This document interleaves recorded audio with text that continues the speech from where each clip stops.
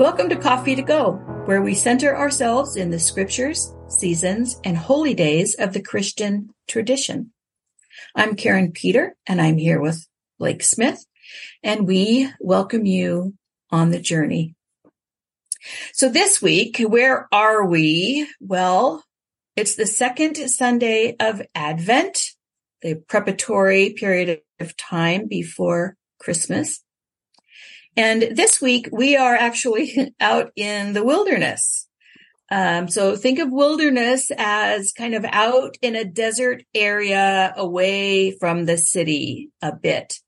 And I don't know, Blake, what I found is that when you look up wilderness kind of in Bible commentaries and such, they'll say that when gospel writers used wilderness, they were trying to evoke kind of the sense of what the people went through during the Exodus, the time in the wilderness, to give some continuity and flow to their gospel traditions with that.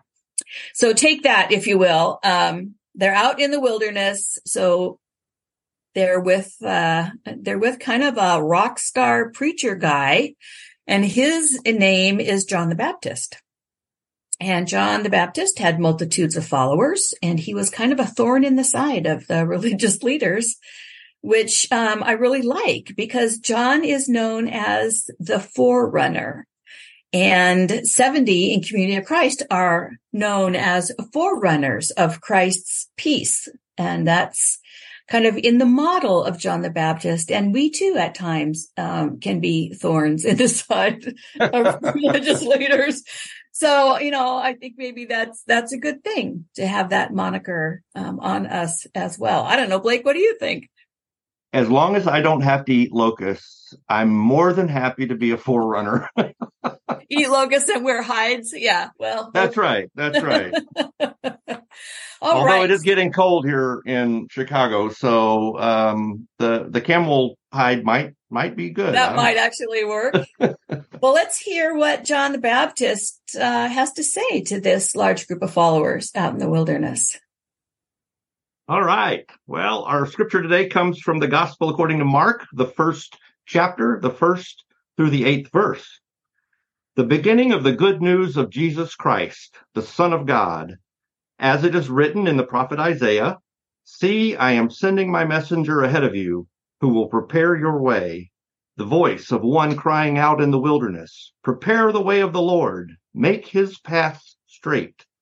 John the Baptizer appeared in the wilderness, proclaiming a baptism of repentance for the forgiveness of sins.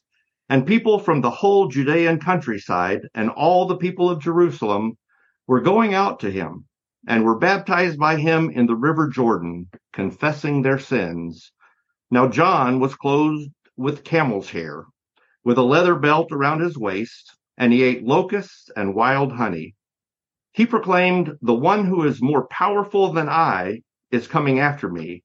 I am not worthy to stoop down and untie the thong of his sandals. I have baptized you with water, but he will baptize you with the Holy Spirit." Ooh. Every time I read this passage, I think of it clearing the way. I'm one of those, I love to cook, but the kitchen has got to be spotless. And let me just be clear, it's not going to be spotless when I'm done, because I can use every pot in the whole kitchen. But I cannot start until the kitchen is clean. And so in this passage, and a lot of what we read about what John the Baptist is called to do, all has a connection with justice issues and making sure that systems are just and things are just to make way for this path that Christ is going to make on his appearance, if you will, on earth. And so it's really important that John is trying to level the playing field. And there are a couple of things about it. I mean, first of all, you can't help but get captured by, here's this man, he's in the wilderness. And as you mentioned, the wilderness, that time after the Exodus, where there's uncertainty, you don't know what's coming. For some, the wilderness might be chaos and absolute pandemonium, whatever. And we live in different levels and varieties of that. But here's this guy in the midst of this saying something's got to change. And so he's calling the people to baptism and repentance. And by repentance here, it's talking about just turning and going a different way. So change the way of your life, change the way you treat people, change the way you interact, because Christ is coming and Christ is bringing something new. I am not him. I'm just getting things ready. The other piece for me is that, here's this guy in the camel's hair. He's eating locusts. Although we're reminded, of course, of Elijah, he represents kind of this individual who's not, we talked in a previous episode about the Pharisees with their phylacteries and their long tassels, and you think of them perhaps in robes or whatever. And here's a guy, he's in the wilderness. He's probably maybe a little dirty. I don't know. I just kind of imagine that. And for me, that is this representation he represents everybody, not just what we might consider the righteous, but God calls all of us. And John is calling all nations to be in this process of preparing the way for the Lord and creating systems that are just. So, it's really important for us to hear that, as is typical with God doesn't work in expected ways. So here's this unexpected guy drawing people in. And we will hear in future weeks a little bit more about what John does in his testimony. But preparing to receive the Spirit as we enter this time of Advent, I think, is what's really important for us to hear in this passage. But I'll open it up with some questions, and because I think for everybody that might be different. So the first question would be, what do you hear in John's message, preparing the way for Christ? What does that mean for you at this particular point in your life, in this season, this year? What is it that you need to do to prepare the way? What does it look like for you? You might also ask, and I'll just put this in the first person terms rather than point the fingers, suggesting that anybody else might need to repent. I don't know. I'm thinking this applies to me too. So I'm going to say, what might I repent from? What might I turn away from, head in a different direction on this second week in Advent in order to prepare? And what do I need to do to prepare the way to fully receive Christ's presence in my own life as we come closer and closer to Christmas and continue to travel through this Advent season? Finally, and this is something that I haven't really touched on, but I think it's important here because John is John the Baptist and he is immersing people in water. So what might it feel like to be immersed in the Spirit, to truly feel spiritually embraced and welcomed, by the divine presence as we move toward Christmas? Well, I think that last question, Blake, really resonates with me. I can kind of sense, immersion in water. If you've ever been in a soaking tub or a swimming pool or a lake, we have kind of an idea in our mind about being immersed, but immersed in the Spirit is a different deal.